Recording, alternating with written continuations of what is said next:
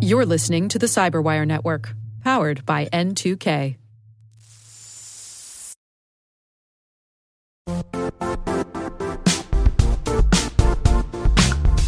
And now, a word from our sponsor, Zscaler, the leader in cloud security. Cyber attackers are using AI in creative ways to compromise users and breach organizations. In a security landscape where you must fight AI with AI, the best AI protection comes from having the best data. Zscaler has extended its zero-trust architecture with powerful AI engines that are trained and tuned by 500 trillion daily signals. Learn more about Zscaler Zero Trust Plus AI to prevent ransomware and AI attacks. Experience your world secured. Visit zscaler.com/zerotrustai.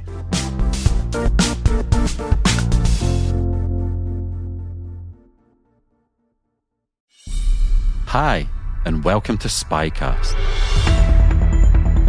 I'm your host, Dr. Andrew Hammond, historian curator here at the International Spy Museum in Washington, D.C. Spycast's sole purpose is to educate our listeners about the past, present and future of intelligence and espionage. Every week, through engaging conversations, we explore some aspect of a vast ecosystem that looms beneath the surface of everyday life. We talk to spies, operators, mole hunters, defectors, analysts and authors to explore the stories and secrets, tradecraft and technology of the secret world. We are Spycast. Now sit back, relax, and enjoy the show.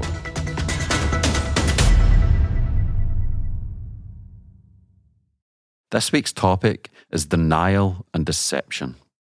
We talk D-Day, the Yom Kippur War, the Persian Gulf War, and much more. Denial and deception clearly goes way back. Sun Tzu said all warfare is based on deception, and so much of the natural world is based on denial and deception operations. Camouflage, feigning, mimicry, distraction, and the cheeky cuckoo that tries to pass its egg off as that of another bird. It is also a feature of our 21st century daily lives. Spyware, Trojan horses, spear phishing. With this week's guest, however, we look at the Denial and Deception Committee, which aim to discover and mitigate foreign denial and deception operations against the US by coordinating efforts across the intelligence community. Bill Parkett was a former chair of the committee, which he joined in 2002 and left in 2015. He was formerly a lieutenant colonel in the US Army and is currently professor of practice at Penn State University. We cover foreign denial and deception, what is it and why does it matter? How you detect denial and deception operations, how to avoid seeing monsters everywhere, and how children and car salespeople use denial and deception all the time, and the books that you can read to counter their efforts. If you go to thecyberwire.com/podcasts/spycast, you will see a link to a handy document Bill put together that breaks down some of the acronyms and lists the sources he mentions. On that page, you will find our extensive show notes to help you dig deeper into the subject matter of all of our episodes. We have notes and links to help deepen your understanding, a quote of the week, resources including books, videos and primary sources, and one of my favourites, a wildcard resource that could be a Marvel comic, a classic novel, or a punk album related to that week's episode. You can consume all of this to promote growth and improve performance. Think of it like a protein shake for your brain. I'm so glad that we're getting a chance to speak about this topic, which I find particularly fascinating. So a lot of our listeners may not have heard of this. So let's just set out our stall and tell us a little bit more about what we're talking about, Bill. What is the Denial and Deception Committee? Denial and Deception Committee really no longer exists in the form that I left it in, but nevertheless, it is a committee that is designed to discover and try to solve what an adversary or what our competitors are doing to us. It is designed to do analysis and do hopefully warning of deceptions targeting the United States government, targeting the intelligence community, and et cetera. So that's its function, to do analysis and to try to determine who's doing what and when are they doing, when are they going to do it. So in that sense, it's less conducting denial and deception operations in another country. It's more trying to discover and analyze and root out denial and deception operations in the United States. So it's more, if you think about it like a physician, it's more you're constantly checking the oxygen levels and the blood pressure and the BMI to try to discover anything that's not the way it should be, rather than trying to do that to a different organism. Is that correct? Yes. It's attempting to stay on top of what an adversary may do next. Or say you're an analyst and something just doesn't look right. There's an anomaly or an incongruity. It just doesn't make sense, a piece of evidence. So you follow that through. And the committee itself, where I worked, orchestrated a lot of this throughout all of the other agencies. Of course, there certainly were analysts on the committee itself, but it was mostly to orchestrate the discipline and to orchestrate and coordinate analysis throughout. It is designed to, for instance, the Russians, they have a template. And they used that template in Georgia, they used it in Syria, they used it in Ukraine the first time, and it's a template they used. So you can take that template and overlay it on potentially future operations. And that's what the committee does. It kind of looks at that and then reports on it through briefings and that's what it used to do, and through written products through the National Intelligence Council. And tell us when the committee was around, because it's not around, as you said, in the form that you once knew any longer, and it's not been there since the dawn of time either. So give us a chronology of the Denial and Deception Committee. And again, I refer you back to the Bruce article, and I know we're going to talk about that later. So in its current form, or again, when I left it 3 years ago, that was conceived back in the 80s. And the article refers to two periods where we peaked. Under Casey and the Reagan administration in the 1980s, and that was called the Denial and Deception Analysis Center. And then it peaked again during DCI Woolsey's time in the mid-1990s, where Woolsey was all about training and all about education and all about informing the intelligence community. So those were the two peak times. And it was called different things over the 80s. And then we had a down period because the Cold War ended and everyone looks around and looking for resources and why do we need this group? And then Woolsey came in and said, this is like not educating and training and doing deception analysis is like having a Navy where you don't teach them how to swim. That's a great quote. So, and that's the current form. When I joined it in 2002, we had 37 folks working for us. When I say us, and I was just one of them, and that was included independent contracts, then included a bigger package. And when I left, as I was the chairman, and when I left in 2019, I was the chairman at that time, and there was one other person there, and he left about 2 months after I did. But in its form and in its lineage, it needs to be resurfaced. And we could talk about internal and external advocates for this discipline, because it really is a discipline that we're concerned with. Help me understand the composition of the committee. How big was it? Who staffed it? Who was on it? What was their skill set? And there's only so much I can delve into. But it really, if you look at it at the national level, it orchestrated a community of many analysts and many people that in DIA and other agencies that woke up every day concerning themselves with denial and concerning themselves with deception. And so the committee orchestrated this wealth of very educated and trained and professional analysts throughout all the agencies that were functionally focused and regionally focused, Russian analyst, John Anderson, et cetera. But on the committee itself, we had somebody in charge of training and education. That was me. We had a staff director who orchestrated the staff. We had folks doing science and technology things. We had folks doing tactical camouflage and netting, which is important work. And we had folks looking at space. It was folks looking at all sorts of things within the committee. But really the key function of the chairman and the key function of the committee was to orchestrate the community and resource the community and put the community in the direction that the chairman felt, and then the DCI and director of ODNI felt that we ought to go in. And usually it was just what's next on the target, what's next on the horizon, what's the incongruity we see here, and what potentially, kind of warning, what's potentially is around the next corner. And it has a lot to do with what we call, and this is an overused phrase, but we call the deception family.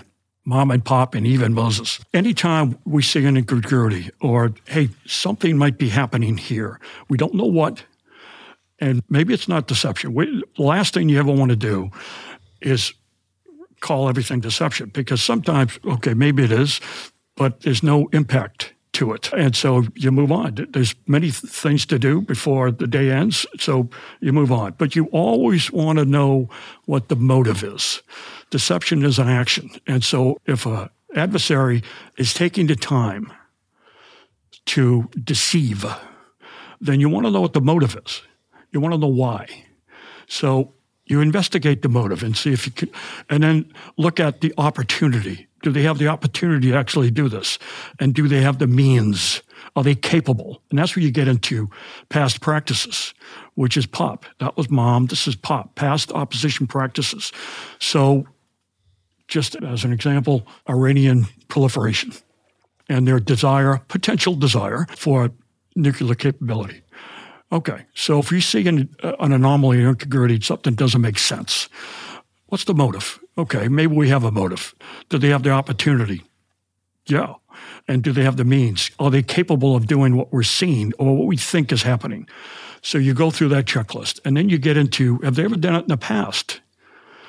What is it, and what does it look like? That's the example with the Russians and the lead up in the 4 or 5 countries we talked about. So have they ever done it in the past? So that's Mom and Pop. Even Moses, there are 2 kids, evaluation of evidence, which you do with analysis, and manipulation of sources, or sources manipulated. Mm-hmm. And who would the chairman or the committee report to? Would that be to the DCI and then the DNI? The committee, again, when I left it, and still does, it sits on the National Intelligence Council, the NIC. And so the reporting element would be to the chairman of the NIC, and then to ODNI and its directors, its deputy directors and directors of ODNI. Mm-hmm. And prior to that would be DCI.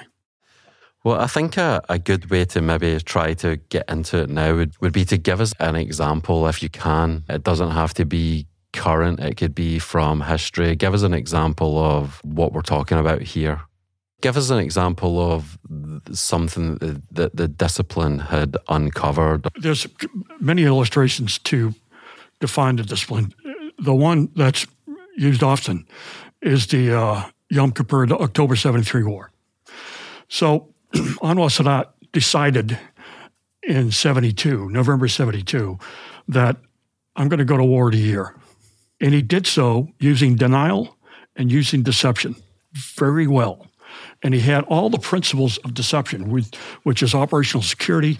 He communicated only through courier, hiding in plain sight. He publicly stated, we are not good combat force. The Israelis have been really kicking our butt, if you excuse the expression, for several years, for the 6-day war and through several years since 1967.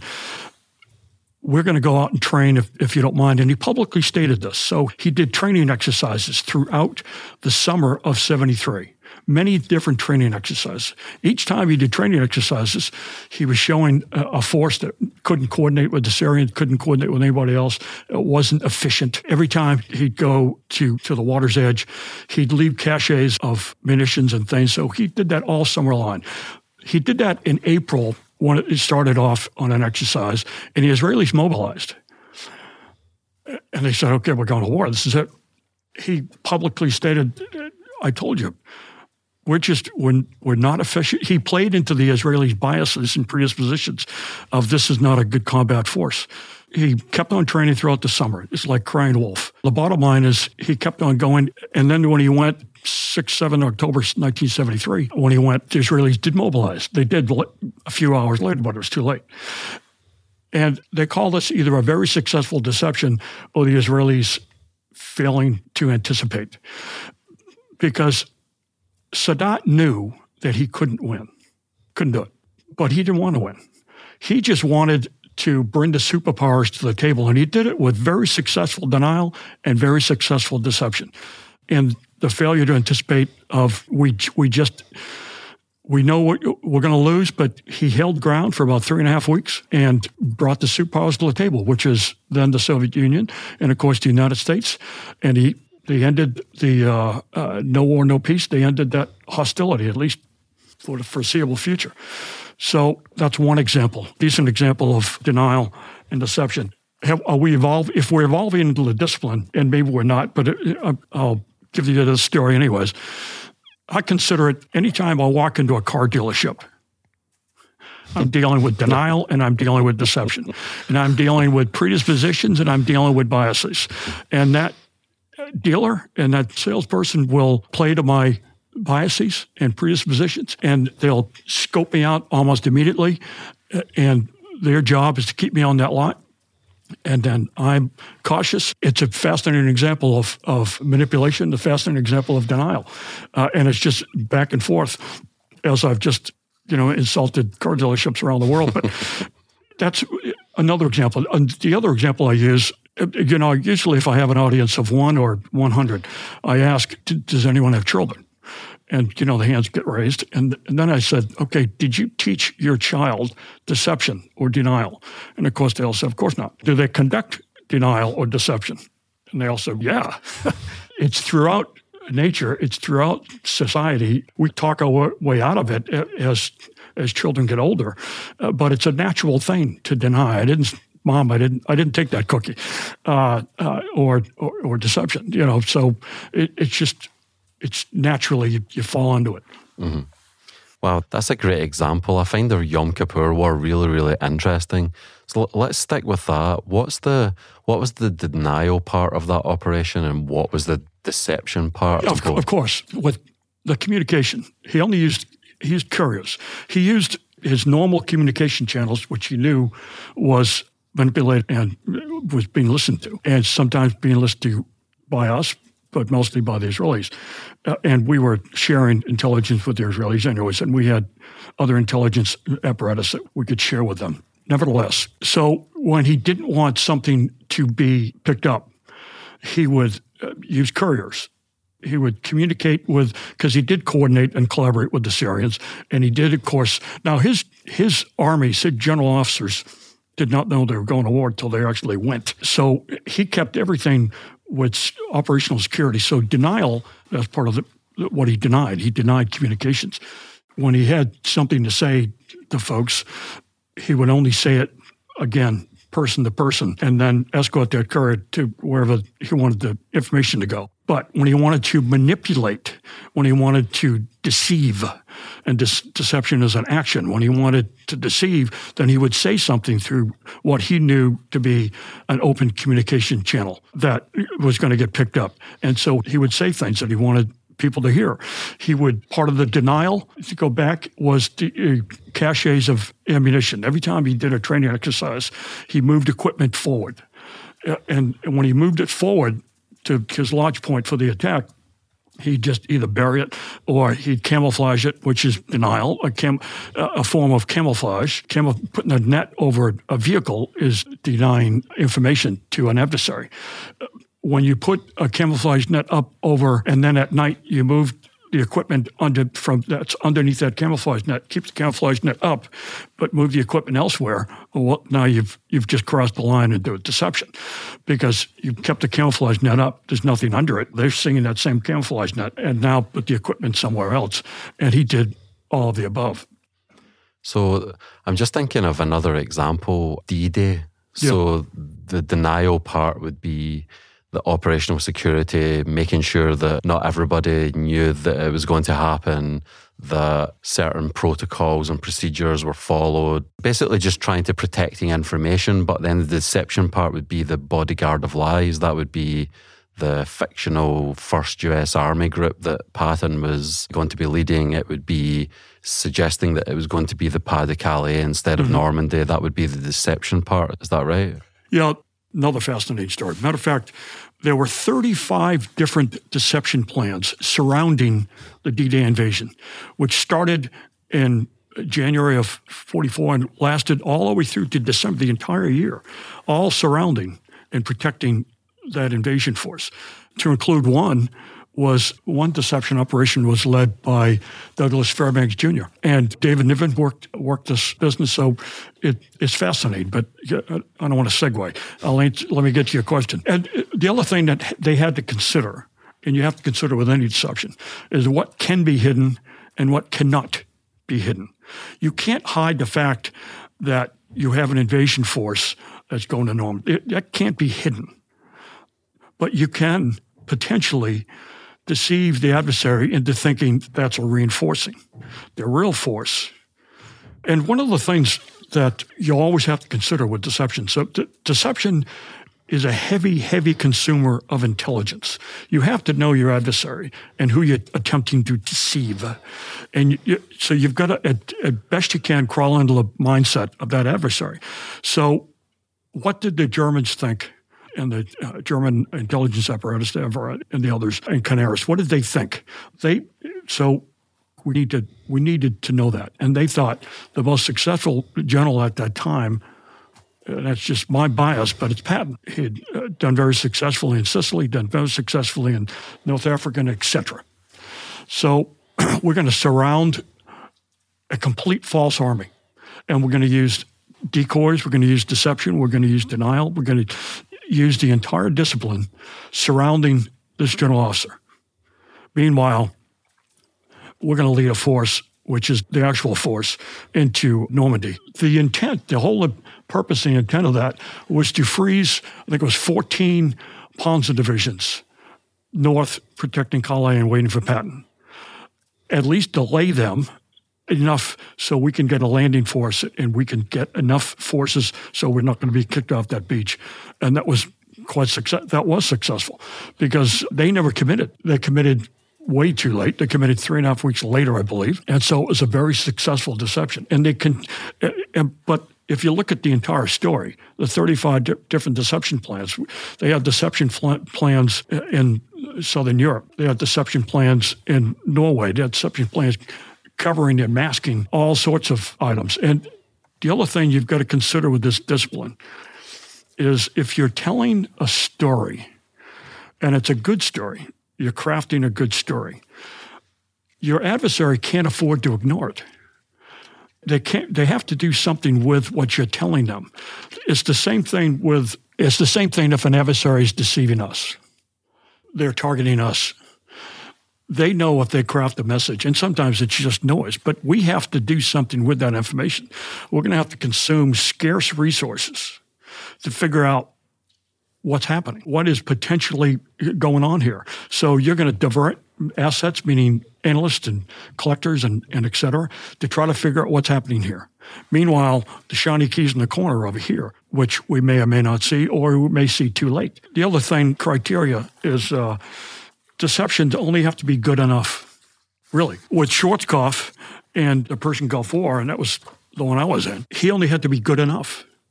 He only had to be good enough in order to get that core on the end around. And so he denied, he took his eyes, he took his ears, and he put the shiny key in and my son's a Marine, so I love the Marine Corps, but he showed and displayed a Marine Expeditionary Force. I mean, it's the United States Marine Corps. They even did a rehearsal, which Dan Rather picked up on the news prior to the war kicking off. Marine Expeditionary Force doing an invasion off the coast. So his eyes are looking at the Marines, okay, where they're going to land and what's going on here, while they were a part of the story. And he's got his end around coming around. So again, what can be hidden, what can't be hidden. Obviously, Saddam knew we were going north. The Germans knew there's an invasion, but it's not the real invasion. We'll put some forces there, clearly. We'll attempt to stop that, but we're going to save our real assets for the real invasion. What are the things that people that are trying to detect deception look for? So if you're a doctor and you're looking for, they've got high blood pressure or proteins in their blood or something like that, how do you pick up on it? What are the telltale signs? So this certificate program was to train and educate analysts into deception detection, to be a deception analyst. And there's 750 of them in the community right now doing all good work. We would, throughout the entire year, it was a 5-course program, throughout the entire year, we would always talk about deceptions. We did Yom Kippur, we did Normandy, we did them all. And we had a student ask once, why are we talking about deception successful? I'm an analyst. He said, because if we show you, and we did it all the time, if we show you deceptions, successful or not successful, and we do it often, and it's redundant, then maybe you can reverse engineer. Maybe you know what to look for. So with the Israeli, and this is, The Watchman Fell Asleep is a great book that describes the 73 war.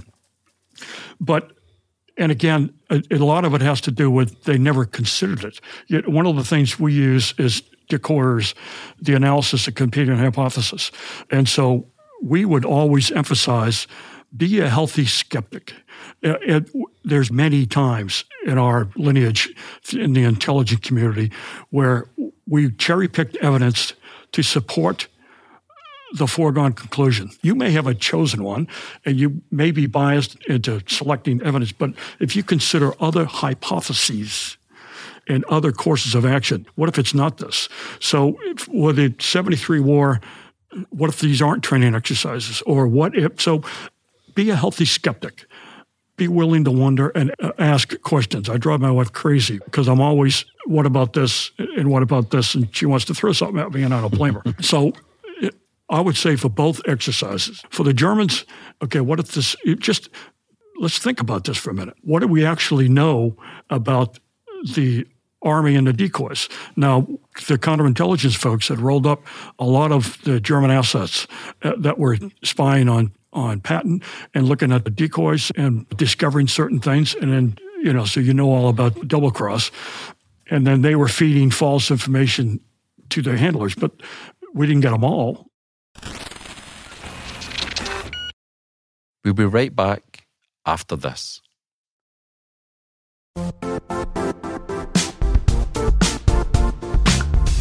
The IT world used to be simpler. You only had to secure and manage environments that you controlled. Then came new technologies and new ways to work. Now, employees, apps, and networks are everywhere. This means poor visibility, security gaps, and added risk. That's why Cloudflare created the first-ever connectivity cloud. Visit cloudflare.com to protect your business everywhere you do business.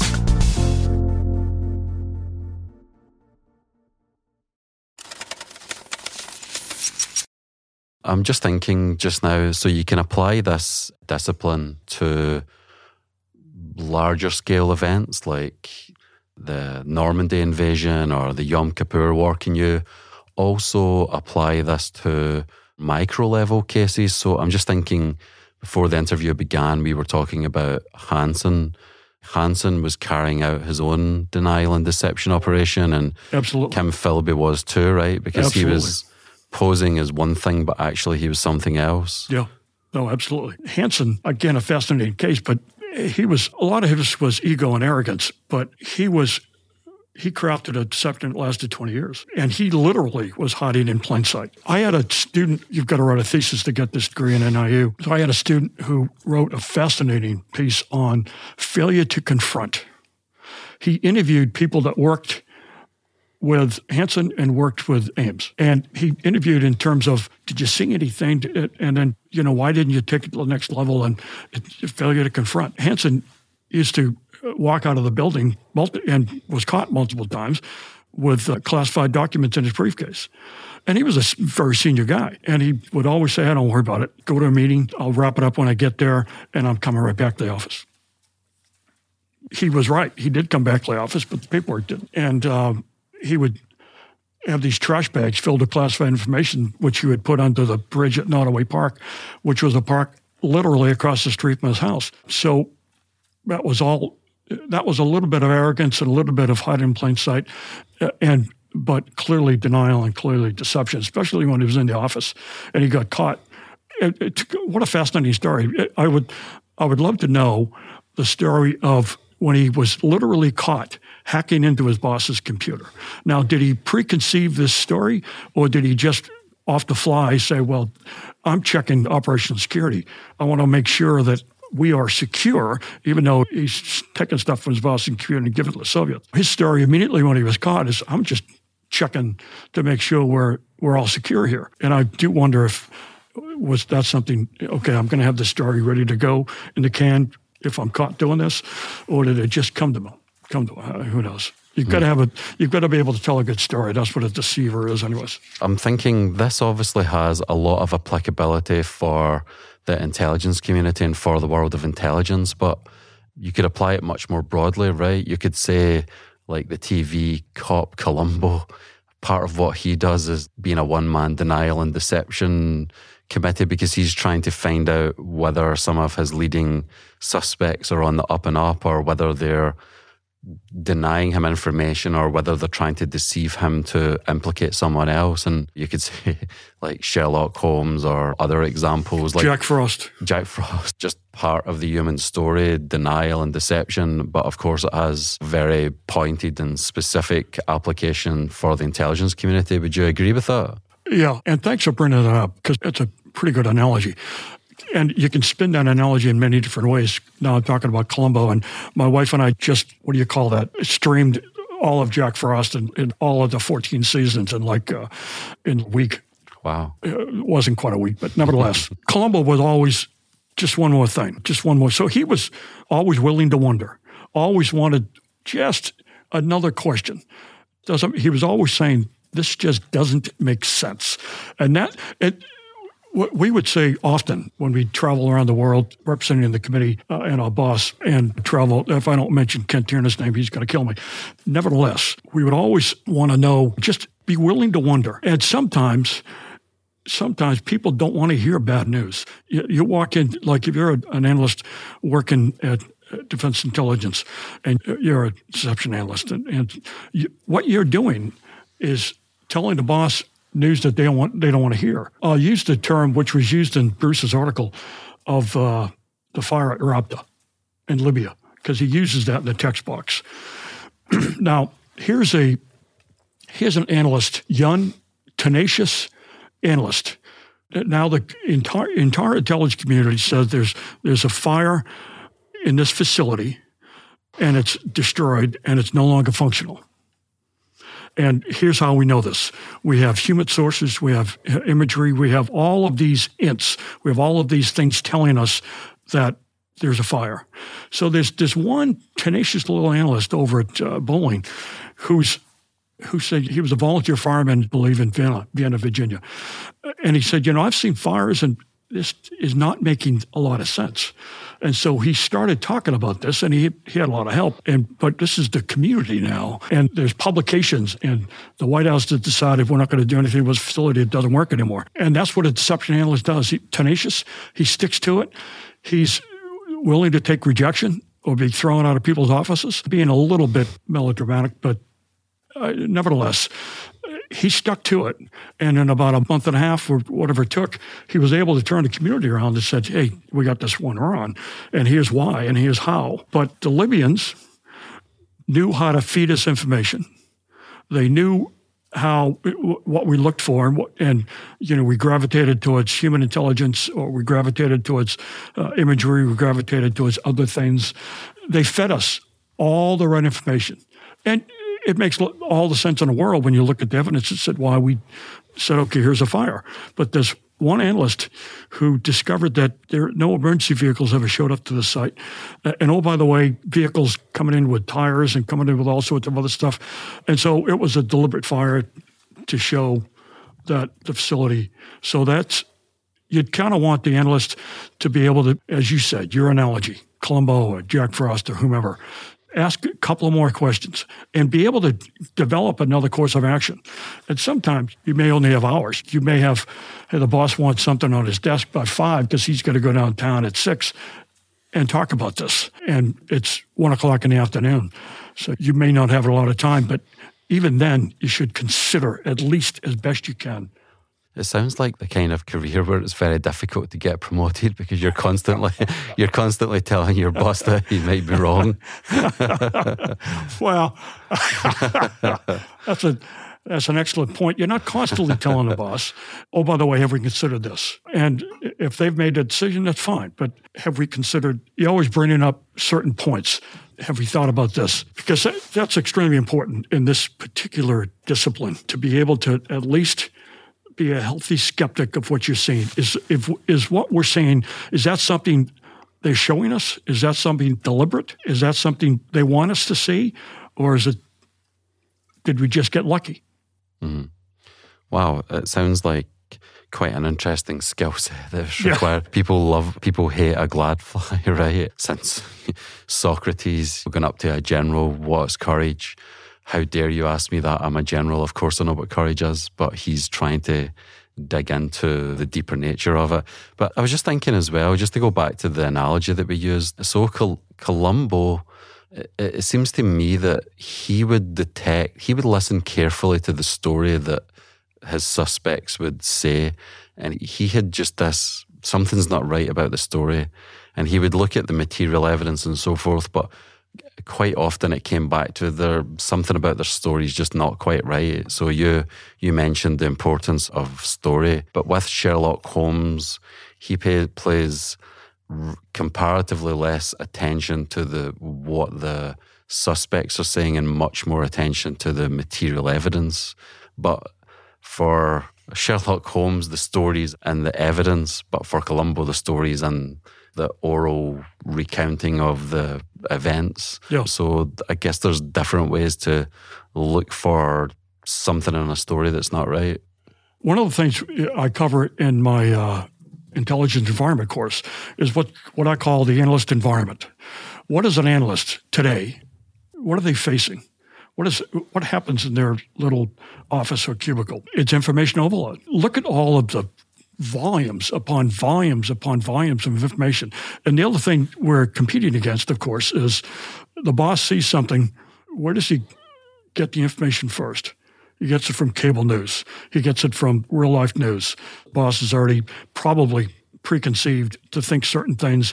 And now you're walking in there and maybe you're just reinforcing what he already believes, and that's fine, because maybe talk the boss through and maybe talk him off a ledge and say, we have to at least consider a couple of more things. And you know what the intelligence community does, it collects secrets by secret means. So that's the layer and the lens that the community puts on, information. And it's not a competition. They complement each other, but that's kind of the environment you've got to deal with. You're walking in, the boss has already seen 14 different news stories about something he's about to ask you about. And you've got to walk in there and also complement that information with the additional information you've got. So that's, the analyst environment that they've got to deal with as well. And for the people that were looking for the deceptions, would this be the deception analysts from across the intelligence community, and that all of their information would flow to the committee and the committee would decide what was and what wasn't a deception, or what should be reported up to the chair of the National Intelligence Council? Or how did it work? You had your own team of analysts that just focused on what did you task it and tell it to look for things? Or how did it integrate across the rest of the intelligence community? In its day, every single agency, and DIA had the largest, but every single agency had analysts that woke up every morning and dealt with deception, either through functional or through regional. But that was their account. And DIA in its day, I think, had 35 or 40 analysts that, again, did functional and regional things. But all the agencies had deception analysts. And so they were doing the day-to-day stuff. And then when they saw something, they would feed it up through their normal reporting elements. But they were in constant contact with us. And every monthly, we'd sit down with all of these as a committee and as a committee chair with the chair at the head of the table and talk about. And there's always an agenda, but it would always talk about things that are happening throughout the community. And so every single month you were able to lay eyes on folks, a representative from Defense, a representative from all the agencies, to include the service intel centers, ONI and others, would all sit around the table with the chairman and with us. But the reporting would always go through there. But if there was something that we would always see the reporting, and we'd ask and call in. I'll give you one example. We had a graduate of our program, the graduate program called DDASP, Denial, Deception, and Advanced Studies program at NIU. That no longer exists. But we had an analyst who was a Navy analyst. He was afloat in the Persian Gulf. He was seeing something that just didn't make sense to him. Something's happening here, I'm not sure what. So he had my email. He had my contact information. So he reached out to me, and I immediately put him in touch with folks on the committee and put him in touch with, I stepped away. My background is I'm an operator, I'm not an analyst. But they formed their own deception working group, a dog, to try to figure out, okay, what are you saying and what could it be? And let's talk about, and they did the old mom and pop thing. It worked great. And so because initially when he would go to his boss afloat and say, here's what I think is happening. He was a young kid. They didn't throw him out, but, well, prove it. I need more. If you're going to come to me with this, not a problem. You're doing a good work, but just give me more. And so he reached out to me only because he knew I could put him in touch with the people he needed. And we did, and they did great work. So I guess that's another example of how the committee would function. We had people that dug in deep, that did analysis on certain things, but mostly it was an executive committee that orchestrated and coordinated and published things. Matter of fact, how the committee in its current form, when I left it 3 years ago, conceived out of the National Intelligence Estimate on Russia in 98, I believe, 96 or 98. We published, we informed at the executive level, but more importantly, we orchestrated all of the heroes and all of the folks throughout all of the community and the world, what they're seeing, and then we just put our lens on it and then worked them through the publication process and got them visibility. Mm. And tell us about the sources of information that you would be combing through. Would it be, it wouldn't be at the level of the detection of deception techniques or using a polygraph and so forth, at the most micro level, but are you looking at statistics? Are you looking at imagery intelligence, signals intelligence, human intelligence, all of the above? All of the above. And again, this is probably a good time to talk about I'm an operator, and I was hired for the committee to run that graduate program I referred to, and to do training and to do outreach. And I entered the intelligence community through the back door. I entered the intelligence community as an operator, and then I evolved into the committee itself, and then grew through the ranks. But throw another acronym at you, STD. It's not what you think, but when I use that in a lecture, it always gets a laugh or two. See, think, do. That's another deception analyst tool. Is if you're a deceiver, which I was, and I have the unique experience of working on both sides of the fence, red and blue. But if you're a deceiver, what do you want to show your adversary? What do you want them to think and perceive? And then what action? What do you want them to do? And if you're a deception analyst, there's a few or 4 or 5 or 6 pieces of information I'm seeing here over time, and I'm just not sure what's going on. Okay, so if you consider, maybe it's manipulation, and maybe they're trying to get us to do something. I don't know, but maybe. Well, what do they want us to do? So you reverse the STD. What do they want us to do? And what are they attempting to think and perceive? And what are they showing us to get us to take an action? Because deception is all about getting your opponent, number one, to consume resources to try to figure out your story, but more importantly, to either take an action or an inaction and do nothing, which is sometimes even more important, the inaction. And tell us a little bit more about your career, Bill. When you were talking there, it reminded me of earlier in our conversation where I was saying that, it would make sense to have operators involved in all of this. So tell me a little bit more about how you got into the world of intelligence. I spent 22 years in the Army. Got into 79, left in summer of 2001, in the field artillery. Artillery. So the last 5 years of active duty entered this world. And it's a funny story. I was at Fort Hood, Texas, working for the Corps Commander. And I'm on orders now to go to Carlisle Barracks, the Army War College, not as a student, but to work in the operations shop. Now, so I got a call from a friend of mine who we'd been in communication, but this is somebody I served with at the 82nd Airborne. We jumped out of airplanes together when we were lieutenants. And now I'm a lieutenant colonel. So this is 22 years before. So he said, hey, I've got a job that you might be interested in. I said, where is it? He said, it's in the capital region. Okay, where? Can't tell you. It's one of these. Well, what's the job? Well, I'm not even sure, but you'd be a planner. So that's kind of how I crossed that bridge. And it's luck and opportunity.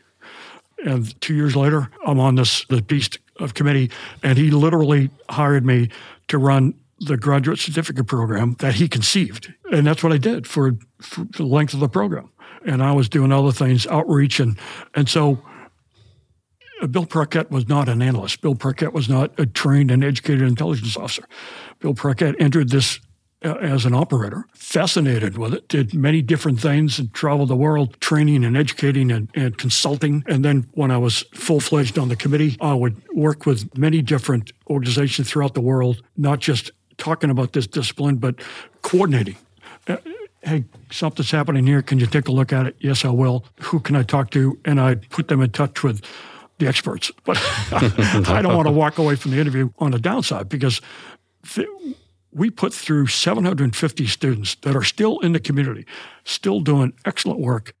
I was thinking about Able Archer there for a second. With Able Archer, the Soviets thought that it was a denial and deception operation. The 83 scare? The 83 scare, and it was going to be NATO was going to attack the Warsaw Pact and the Soviet Union, but it was actually just an exercise with nuclear weapons, and for other reasons it could quickly have escalated out of control. So I guess that's a way of framing the next question is, how do you avoid just seeing monsters everywhere? How do you avoid, here's a deception, Able Archer, if you're a Soviet analyst, well, that's a deception, they're going to attack us.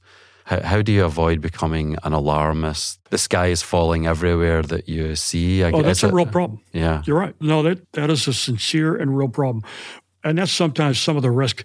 You've got to be tenacious. You've got to go back to that analyst the Libyan analyst who was tenacious and polite and respectful. Have we considered this? And you can't go out of channels. You've got to work with the boss you're working with. You can't go around. That's just insanity. You've got to be able to work with the environment you're in. But you're right. We've had people that go off the rails thinking that here's what I'm saying, and this is the issue, and I don't care if you don't believe me or not, I'm going to tell whoever will listen to me. That's the extreme. Mm-hmm. And that's the other function of the committee. They'd come to us first, we'd vet it, we'd take a look at it, and if they need it, 9 times out of 10, they didn't need any counseling from us. If they needed a little help selling a message, then we would do that if we could. And forgive the inner Columbo or skeptic in me, but is this a denial and deception operation? Are you leading me down the garden path? Does this denial and deception committee even exist, or are you just stringing me along? I'll tell you what. I'm just teasing, of course. No, I know. I'm pulling out an article from, where did this come from? I think CNN. Or maybe U.S. News and World Report, talking about the committee. And the article is from August 2016. I believe it's August. White House asked Deception Committee to study Russian hacks. These leaks and these little sorts of little articles have always been out and about, and it's mostly just garbage. But it existed for quite some time, well publicized. And I know you're just kidding, and Jim Bruce in his article laid out its lineage and also the caution, and he also laid out ways that we can resurface, and I do believe that's being worked. You mentioned the Jim Bruce article, which I will post in the show notes for the podcast on our website, but Are there any other sources that you would recommend our listeners look at if they want to learn a little bit more about this? Is there a book that compares and contrasts the Yom Kippur War, the Revolutionary War, the D-Day landings and so forth? Or can we expect that book at some point in the future from Bill Parquet? Because, like I said, I listened to, and you brought up an excellent point. I listened to previous podcasts, and half of them had books. And of course, the dean is going to call me out on this because part of my duties, I'm 3 years ago when I got there, a colleague walked up to me and wanted to know my background, and we were talking for a while. And I said, look, I'm not an academic. I'm here to teach because I love teaching. And she said, well, you are now.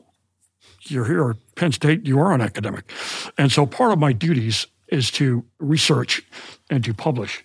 So to answer your question, of course, we've got the Bruce article, Deception 101, the Primer on Deception by Joseph Cadell, Caddell, and you could post this. So for resources for your listeners, Military Deception and Strategic Surprise, editors by Gooch and Perlmutter. That's an excellent book. And these go back some time. The Cadell is 2004. The one I just mentioned is 82. But Joe Gordon has got rearmament, or Brian Gordon, I stand corrected, German rearmament. I know we didn't talk about that because there's so many, but the German rearmament, if you look at the German rearmament from the Versailles Treaty, but you pick it up around 1932, and it goes all the way to the start of the war. Fascinating denial and deception study on how they literally in plain sight built an entire army and air force. Incredible. Bart Whaley has two texts. Well, he worked for a committee for some time as an author, and he's got several books out. Gordon and Wirtz is the one Roy Godson and James Wirtz, another one. Thaddeus Holt, The Deceivers, and Walter Jaco, Deception, Appeal for Acceptance, and John Latimer, Deception, War, and the Art of the Bluff. Wow. If you want to get a good price on your next car when you get into the dealer, listen to this podcast and check out those sources. It's been a pleasure to speak to you, Val.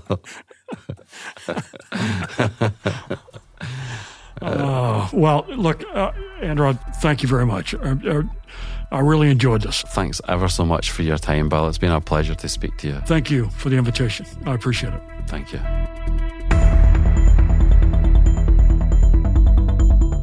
Thanks for listening to this episode of Spycast. Go to our webpage where you can find links to further resources, detailed show notes, and full transcripts.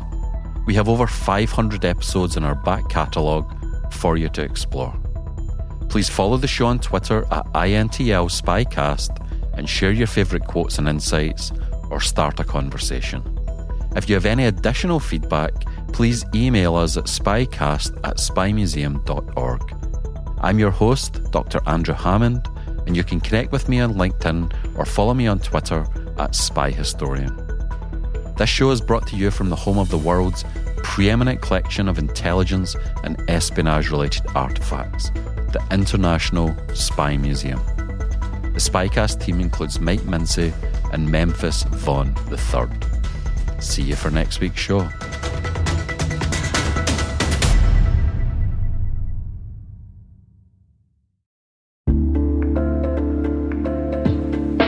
Hi, everybody. It's Maria Varmazes here, your host over at T-Minus Space Daily, and sometimes a guest on Hacking Humans, too.